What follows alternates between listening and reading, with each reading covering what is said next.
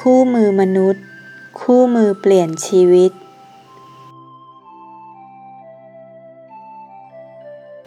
วันหนึ่งหลังจากปิดร้านขายผ้าซึ่งปกติก็จะไปหาเพื่อนที่เป็นพระอยู่วัดคูหาสวรรค์เป็นประจำและในวันนั้นมหาเอี้ยนได้รับหนังสือเล่มหนึ่งที่เปลี่ยนชีวิตเขาไปตลอดกาลคือหนังสือคู่มือมนุษย์คู่มือมนุษย์เขียนโดยท่านพุทธทาสภิกขุคือหนังสือธรรมะที่มหาเอี้ยนขอยืมกลับมาอ่านและเมื่ออ่านเพียงรอบเดียวก็ได้คำตอบจากหนังสือเล่มนี้และเข้าใจถึงความต้องการของชีวิตจึงมุ่งมั่นที่จะไปบวชกับท่านพุทธทาสที่สวนโมฆะพลารามอำเภอชัยยาจังหวัดสุราษฎร์ธานีให้ได้พอดีกับเหตุหนึ่งคือเดิมทีมหาเอี้ยนเป็นลูกจ้างร้านขายผ้าเกียรติสโตร์ที่พัทลุงแล้วย้ายไปเป็นลูกจ้างร้านขายผ้าร้านกฤษณาสโตร์ที่หาดใหญ่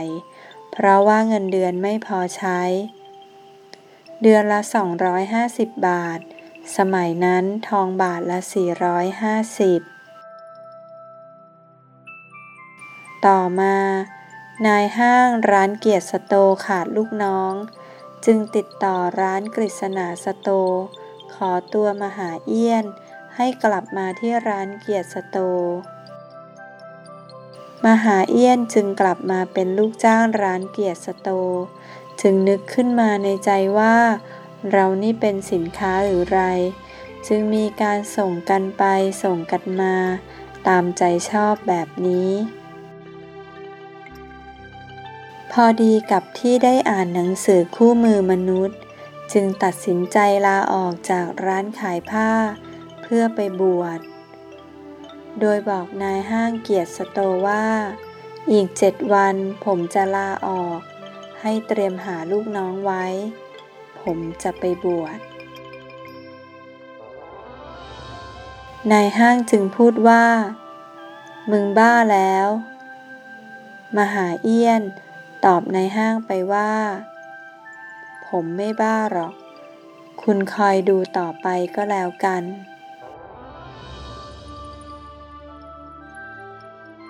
กว่าจะมาถึงสวนโมกโอ้ยลำบากพอลงจากรถไฟแล้วคนก็หายหมดสวนโมกไม่รู้เดินไปทางไหนเรายืนเก้ออยู่ตรงนั้นแหละจากนั้นเลยเดินเข้าไปถามคนในร้านน้ำชาว่าสวนโมกไปทางไหนเขาก็บอกว่ามีรถ3 ล้อเครื่อง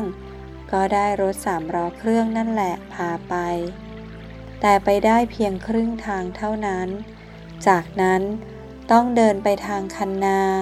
ไปถึงโรงเรียนแห่งหนึ่งซึ่งนักเรียนกำลังเลิกเรียนพอดีจึงเข้าไปถามเด็กนักเรียนคนหนึ่งบอกทางเราก็เดินต่อ2 ข้างทางก็รกเป็นป่าทั้งนั้นเลยตอนนั้นนึกกลัวเสือเพราะไม่มีบ้านคนเลยเดินไปแล้วบอกตัวเองว่าไปเลยไม่ต้องกลัวเมื่อไปถึงสวนโมกมหาเอี้ยนเดินเข้าไปที่กุฏิหลังหนึ่งซึ่งมีจีวรผูกบังแดดอยู่ลิบๆเมื่อเข้าไปถึงกุฏิก็ได้พบท่านพุทธทาสกำลังเอนหลังอยู่บนม้าโยกใต้ร่มไม้มหาเอี้ยนเข้าไปก้มกราบแล้วเรียนท่านว่าจะมาขอบวชท่านจึงเอ่ยว่าจะมาบวชได้อย่างไรไม่มีที่อยู่ไม่มีที่นอนด้วยใจตั้งมั่นมหาเอี้ยนจึงได้ตอบไปว่านอนตรงไหนก็ได้ขอให้มีที่ซุกหัวนอนเมื่อเห็นถึงความตั้งใจท่านจึงให้อยู่ช่วยงานในวัดไปก่อนแต่ยังไม่ให้บวชในทันที ตอนนั้นวันที่5 เมษายนหรือไม่ก็พฤษภาคม พ.ศ. 2505 เมื่อมาอยู่ที่สวนโมกมหาเอี้ยนก็ขยันช่วยงานทุกอย่างด้วยความยินดีและเต็มใจทั้งดายหญ้าตักน้ำกวาดขยะรับแขกโดยที่ไม่ต้องมีใครมาสั่งระหว่างนั้นก็เที่ยวถามเรื่องบวชกับท่านพุทธทาสอยู่3 ครั้งแต่ท่านก็ยังไม่บวชให้ราวกับว่าต้องการพิสูจน์ความอดทนและความมุ่งมั่นของมหาเอี้ยนเขาจึงได้แต่หมั่นปฏิบัติธรรมฝึกจิตทำวัดท่องพุทโธเดินจงกรมเรื่อยไปเย็นวันหนึ่งขณะเดินจงกรมภาวนาพุทโธพุทโธอยู่นั้นก็เกิดสภาวะธรรมบางอย่างขึ้นรู้สึกเย็นวาบขึ้นในสมองโปร่งโล่งเหมือนเกิดปัญญาแจ้งไปหมดคิดอะไรก็คิดออกแต่ก็ยังไม่ได้ปักใจเชื่อว่าคืออะไรหลังจากนั้น3 วันจึงได้เข้าไปกราบเรียนท่านอาจารย์พุทธทาสท่านเรียกเข้าไปคุยส่วนตัวท่านบอกว่าอย่าไปยึดถืออะไรทั้งนั้นมันฟลุกไม่ต้องคิดอะไรมากเหมือนเข็มกับด้ายอยู่ในมหาสมุทรมันลอยอยู่คนละที่กันพอมันฟลุกมันก็เข้ามาพอดีกันได้มาร้อยเข้ากับรูเข็มข้อสำคัญนั้นคือท่านสอนไม่ให้ยึดมั่นถือมั่นในสิ่งที่พบเห็นทุกอย่างยึดมั่นถือมั่นไม่ได้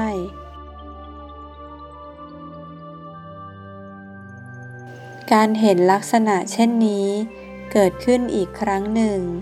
หลังจากมาตั้งสำนักวิปัสสนาวังสันติบรรพตแล้ววันหนึ่งขณะจำวัดอยู่ก็เกิดสภาวะลักษณะคล้ายกันรู้สึกว่าหัวระเบิดออกเป็นสีแสงต่างๆเหมือนกับพลุคือปัญญามันไปทำลายความโง่ครั้งหลังนี้รุนแรงมากกว่าดูมันเหมือนระเบิดมันเป็นตามธรรมชาติเป็นอย่างนั้นนอกจากการทำสมาธิด้วยการภาวนาพุทโธแล้วมหาเอี้ยนยังทำวิปัสสนาด้วยการเจริญสติแยกกายแยกจิตได้อีกด้วยวันนั้นฝนตกปรอยๆขณะที่กำลังทำงานอยู่เกิดปวดท้องขึ้นมาก็เลยขึ้นไปอยู่บนศาลาโรงธรรมที่พักของมหาเอี้ยนศึกษาสัมมาสติอยู่คือมีสติเห็นกายในกายมีสติเห็นเวทนาในเวทนามีสติเห็นจิตในจิต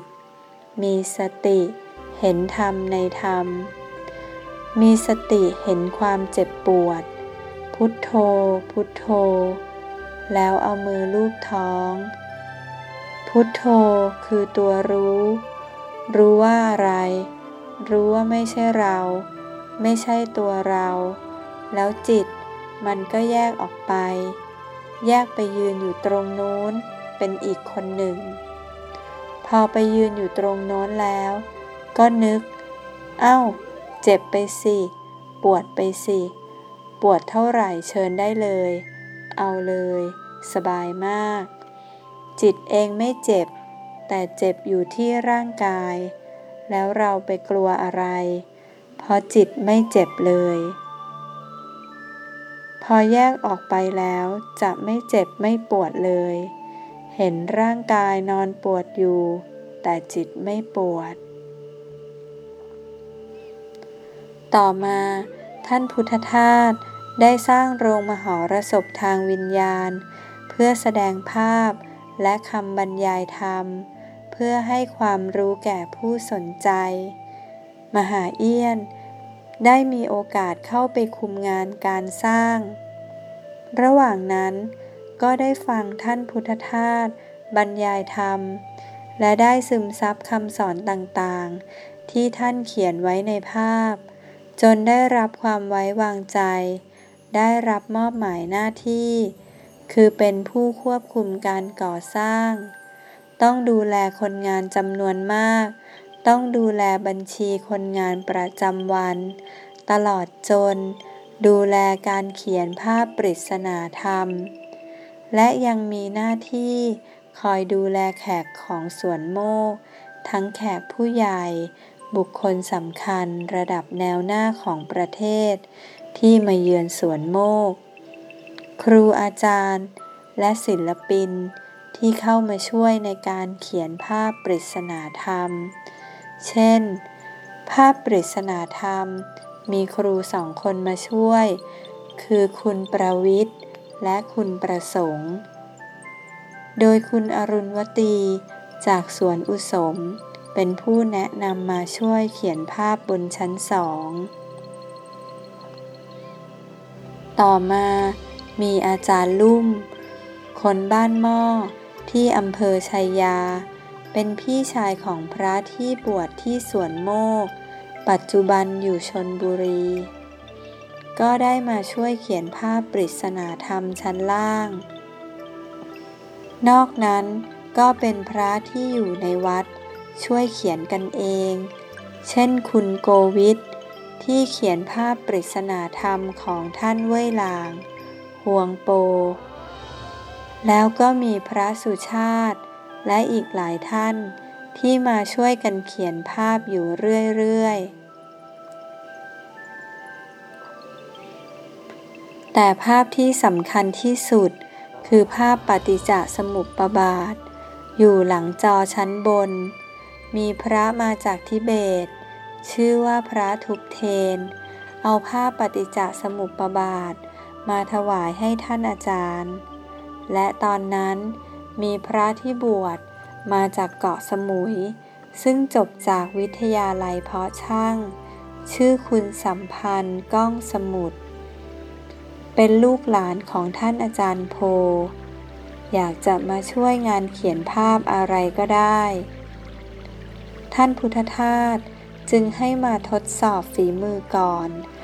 โดยท่านพุทธทาสเอากระดาษดินสอให้ไปเขียนภาพมาเพื่อดูลายเส้นก่อน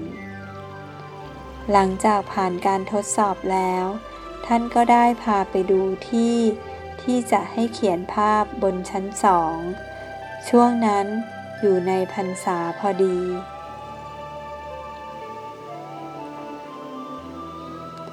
ท่านพุทธทาสได้มอบหมายกับมหาเอี้ยนว่าเธอต้องคุมการเขียนภาพนี้ถ้าไม่เหมือนเธอต้องท้วงทันทีห้ามเกรงใจช่างเขียนภาพภาพนี้ใช้เวลาเขียนอยู่1 เดือนหลังจากนั้นท่านพุทธทาสก็ได้บรรยายแต่ละภาพมหาเอี้ยนก็ได้จดจำการบรรยายต่างๆไว้อย่างดีบางวันมีแขกมาไปหาท่านที่กุฏิจากนั้นท่านก็จะพามาที่โรงมหรสพทางวิญญาณเพื่อที่จะอธิบายภาพวันไหนที่ท่านอาจารย์ไม่ค่อยสบายมหาเอี้ยนก็ได้รับโอกาสที่จะบรรยายภาพปริศนาธรรมแทนซึ่งภายหลังมหาเอี้ยนได้บวชเป็นพระแล้วในทุกๆวันเสาร์ท่านพุทธทาสจะมีการบรรยายให้กับข้าราชการในจังหวัดสุราษฎร์ธานีฟังหากวันไหนท่านพุทธทาสไม่สบายก็จะให้หลวงพ่อเอี้ยนขึ้นธรรมาสน์เทศน์แทนเช่นกันยังมีแขกผู้ใหญ่อีกหลายท่านที่มาเยือนสวนโมกเช่นคุณสัญญาธรรมศักดิ์ก่อนรับตำแหน่งนายกรัฐมนตรีพระบำราศนาราดูลหรือนายแพทย์หลงเวชชาชีวะ ปลัดกระทรวงสาธารณสุขท่านพุทธทาสจะมอบหมายให้มหาเอี้ยนไปรับแขกผู้ใหญ่มาจากสถานีรถไฟชัยยา 3:30 รถไฟจะมาถึง มหาเอี้ยนจะต้องออกจากวัด 1:00 เพื่อเดินไปสถานีรถไฟ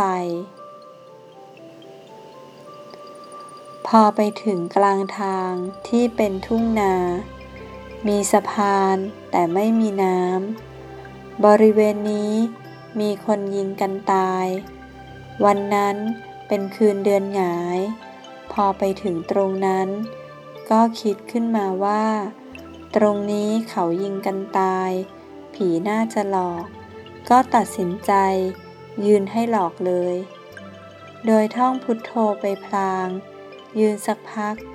คิดว่าจะมาหลอกก็มาเลยพอผีไม่หลอกก็นึกกล่าวในใจว่าถ้าไม่มาหลอกจะไปแล้วนะรถไฟจะมาแล้วก็ไม่มีอะไรพอถึง3 แยกก็จะมีบ้านที่ห่างๆกันมีวัดแก้ววัดหลงมันมืดมองอะไรไม่เห็นเป็นป่าคลุมไปหมดเดินคลำทางไปเรื่อยๆจนไปถึงทางรถไฟแล้วก็เดินต่อไปจนถึงสถานีและต้องไปอย่างนี้ทุกครั้งที่มีแขกนั่งรถไฟมาที่สวนโมกมหาเอี้ยนอาศัยประสบการณ์ที่ต้องคอยต้อนรับและดูแลลูกค้าร้านขายผ้าที่เคยทำมาก่อนจึงทำให้มหาเอี้ยนทำงานนี้ได้เป็นอย่างดีนอกจากดูแลต้อนรับแขกแล้วมหาเอี้ยนยังมีความสนิทสนมคุ้นเคยและได้รับความไว้วางใจจากแขกผู้ใหญ่อีกหลายท่านเช่นคุณเพรียงโรจนรัตน์ผู้พิพากษาที่เป็นเด็กวัดที่เรียนหนังสือเก่งอยู่กับอาจารย์เควตวัดคูหาสวรรค์พอมารู้จักกันถามถ่ายทราบว่ามาจากอาจารย์เดียวกันจึงสนิทสนมกันได้อย่างรวดเร็วตอนที่ตัดถนนสายเอเชียมาทางสวนโมกจะตัดผ่านเข้ามาตรงกลางสวนโมกคุณเพรียงก็ไปขอร้องทางการเพื่อให้เลี่ยงการตัดถนนผ่านกลางให้ตัดมาทางหน้าวัดแทนยังมีคุณพระดุลยภาคสุวมันคุณพระมีลูกสาวที่แต่งงานแล้วเลิกกับสามีแต่ไม่มีลูกบ้านอยู่ที่แถวอโศกนอกจากลูกสาวคุณพระได้เลี้ยงเด็กไว้คนหนึ่งชื่อจ้อยพอคุณพระเสียชีวิตลูกสาวก่อนเสียก็ยกที่ดินทั้งหมดให้คุณจ้อยคุณจ้อยไว้ใจมหาเอี้ยนมากเคยบอกว่าที่ดินมีมูลค่าเป็นร้อยล้านแกไม่บอกใครบอกแต่มหาเอี้ยนมหาเอี้ยนยังสนิทกับคุณเติบเอกราพานิชและคุณพระบำราศนาราดูลลูกสาวโยมเติบก็ได้กับลูกชายคุณพระบำราศนาราดูลมีลูกสาวคนที่2ซึ่งเป็นแม่ของคุณอภิสิทธิ์เวชชาชีวะนั่นเองยังมีคุณปุ่นจงประเสริฐเป็นผู้ดูแลการพิมพ์หนังสือคู่มือมนุษย์คุณวิโรจน์สิริอัตน์เป็นทนายได้ช่วยเหลือการพิมพ์หนังสือของสวนโมกท่านมีความทุกข์เคยได้คู่มือมนุษย์ไปแต่วางไว้บนหิ้งไม่เคยหยิบมาอ่านจนวันหนึ่งหนังสือตกใส่ศีรษะจึงได้อ่านจากนั้นจึงเข้ามาหาท่านอาจารย์พุทธทาสคนกรุงเทพ ที่พิมพ์หนังสือก็มีคุณอรุณวตีสุวรรณกนิษฐ์ซึ่งสนิทสนมกับท่านก.เขาสวนหลวงซึ่งเป็นลูกศิษย์รุ่นแรกของท่านอาจารย์พุทธทาสคุณเฉินหงสนันเป็นคนในวังตั้งแต่สมัยสมเด็จย่ามาขอสร้างกุฏิอยู่เองคนในวังก็เลยมาสวนโมกกันเป็นแถวเลยยังมีคุณนวลที่เป็นเจ้าของเหมืองแร่อยู่ที่ภูเก็ตคุณปลื้มเจ้าของโรงงานยาดมก็มาสร้างบ้านไว้คุณนายทวีร้านขายทองแม่ทองใบก็มาสร้างบ้านไว้เหมือนกันพอคุณนายไม่มาคุณยงลาภลูกชายก็มาอยู่แทนซึ่งคุณยงลาภชอบปลูกต้นบอนหลวงพ่อยังได้เอาต้นบอนจากคุณยงลาภมาปลูกที่วัดจนทุกวันนี้ส่วนต้นโกศลเอามาจากเพื่อนชื่อคุณพินิจที่รอบวชเหมือนกันต้นไม้ที่เอามาจากสวนโมกมี2 ต้นคือต้นบอนกับต้นโกศลและมีอีกหลายท่านที่มารวมกลุ่มกันสร้างบ้านไว้2 หลังในสวนโมกเพื่อเป็นที่พักทำให้ฝ่ายอุบาสิกาเต็มไปด้วยผู้ที่มาสร้างบ้านอยู่และมาปฏิบัติธรรมกันโดยหลวงพ่อก็จะดูแลแขกที่สวนโมกช่วยประสานงานรถรับส่งฝากซื้อของที่ตลาดสารพัดจากประสบการณ์ในร้านขายผ้าก็ทำให้สามารถช่วยรับแขกของสวนโมกได้เป็นอย่างดีท่านอาจารย์พุทธทาสจึงมอบหมายงานให้อย่างเหมาะสมสมัยก่อนนอนศาลาโรงธรรมต่อมาย้ายไปนอนหน้าโรงมหรสพทางวิญญาณชั้นบนจนคืนหนึ่ง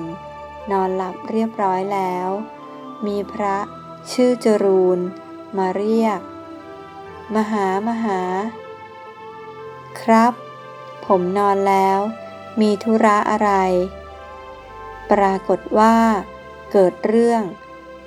คือมีคนมาแอบดูแม่ชีอาบน้ำด้วยความตกใจแม่ชีก็เรียกชื่อนายเอี้ยนด้วยความเคยชินแต่กลับทำให้เกิดความเข้าใจผิดทำเอานายเอี้ยนเกือบติดคุกจากนั้นอีก3 วันความจริงจึงเปิดเผยว่าเป็นคนใกล้ๆวัดที่มาแอบมองเราก็คิดน้อยใจว่าเราอยู่กับท่านอาจารย์มาเป็น10 ปีท่านยังไม่ไว้ใจอีกหรือจนน้ำตาไหลแต่ก็คิดว่าไม่เป็นไรเดี๋ยวก็หายไปเองวันนั้นพอทานอาหารเสร็จมาหาเอี้ยนม้วนเสื่อแล้วไปที่ค่ายลูกเสือนั่งทำสมาธิที่ศาลาอนามัยหายใจเข้าพุทธหายใจออกโธพอจิตเป็นสมาธิก็พิจารณาเกสาโลมานาขาทันตาตะโจจึงเกิดปฐมฌานทุติยฌานตติยฌานจตุตฌานตามลำดับอีก2-3 วันจึงไปเล่าให้ท่านอาจารย์พุทธทาสฟังท่านก็ว่าอย่ายึดมั่นถือมั่นมันเป็นวิปัสสนาแล้วก็ทำไปจนจบรูปฌาน2-3 วันก็ไปขึ้นอารมณ์กับท่านครั้งหนึ่ง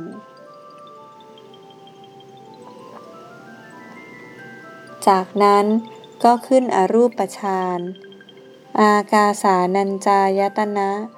วิญญาณัญจายตนะอากิญจัญญายตนะเนวสัญญานาสัญญายตนะ ก็ต้องไปขึ้นอารมณ์กับท่านอาจารย์พุทธทาสท่านก็บอกว่า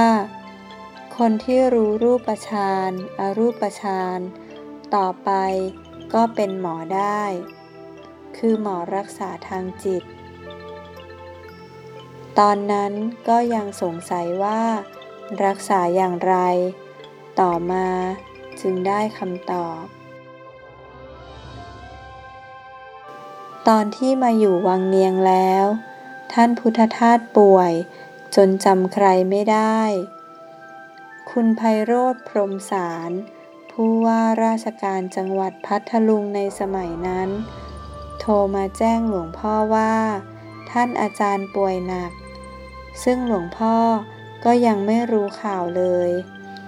จึงนัดแนะกันให้ขับรถมารับไปที่สวนโมกในวันรุ่งขึ้น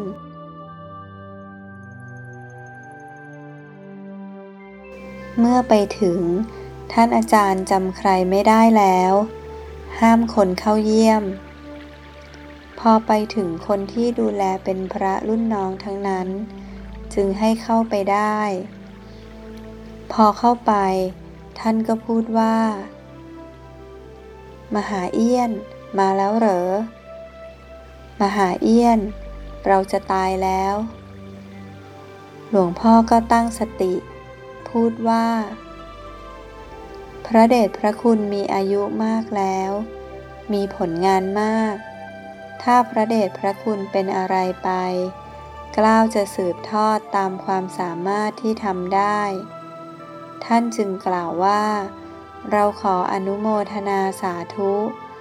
ขออนุโมทนาขออนุโมทนาเรื่องฌานช่วยรักษาคนได้ต่อมาก็ได้รักษาหลายคนแต่ไม่ได้เป่าประกาศซึ่งท่านก็มีเมตตาช่วยอธิบายเรื่องต่างๆที่สงสัยให้ฟังจนกระจ่างใจมหาเอี้ยนขอบวชอีกครั้งตอนเดือนพฤษภาคมแต่ทว่าก็ยังไม่เป็นผลเพราะท่านพุทธทาสบอกให้รอเข้าพรรษาก่อนแล้วท่านก็ไปหยิบผ้าขาวที่ยังไม่ได้ย้อมให้เอาไปย้อมจีวร นั้นคุณชีวาทที่อยู่เพชรบุรีเป็นผู้นำมาถวายท่านพุทธทาสมหาเอี้ยนก็เอามาย้อมสีกรักยังคิดอยู่ว่าจีวร นี้เราจะเก็บไว้จนตายจนตอนนี้อยู่ไหนแล้วก็ไม่รู้รวมระยะเวลาที่มาอยู่สวนโมกมหาเอี้ยนต้องอดทนรอถึง10 ปี3 เดือน15 วันจึงได้บวชสมความปรารถนาโดยไปบวชกับอาจารย์ทนที่วัดชยารามจังหวัดสุราษฎร์ธานีโดยท่านอาจารย์พุทธทาสเป็นพระอุปชามีคนถามว่าทำไมไปอยู่นานยังไม่ได้บวชก็ยังไปอยู่เสียนานขอตอบว่าอยู่นานไม่ได้ไปอยู่เฉยๆเก็บเกี่ยวประสบการณ์ไปเรื่อยๆ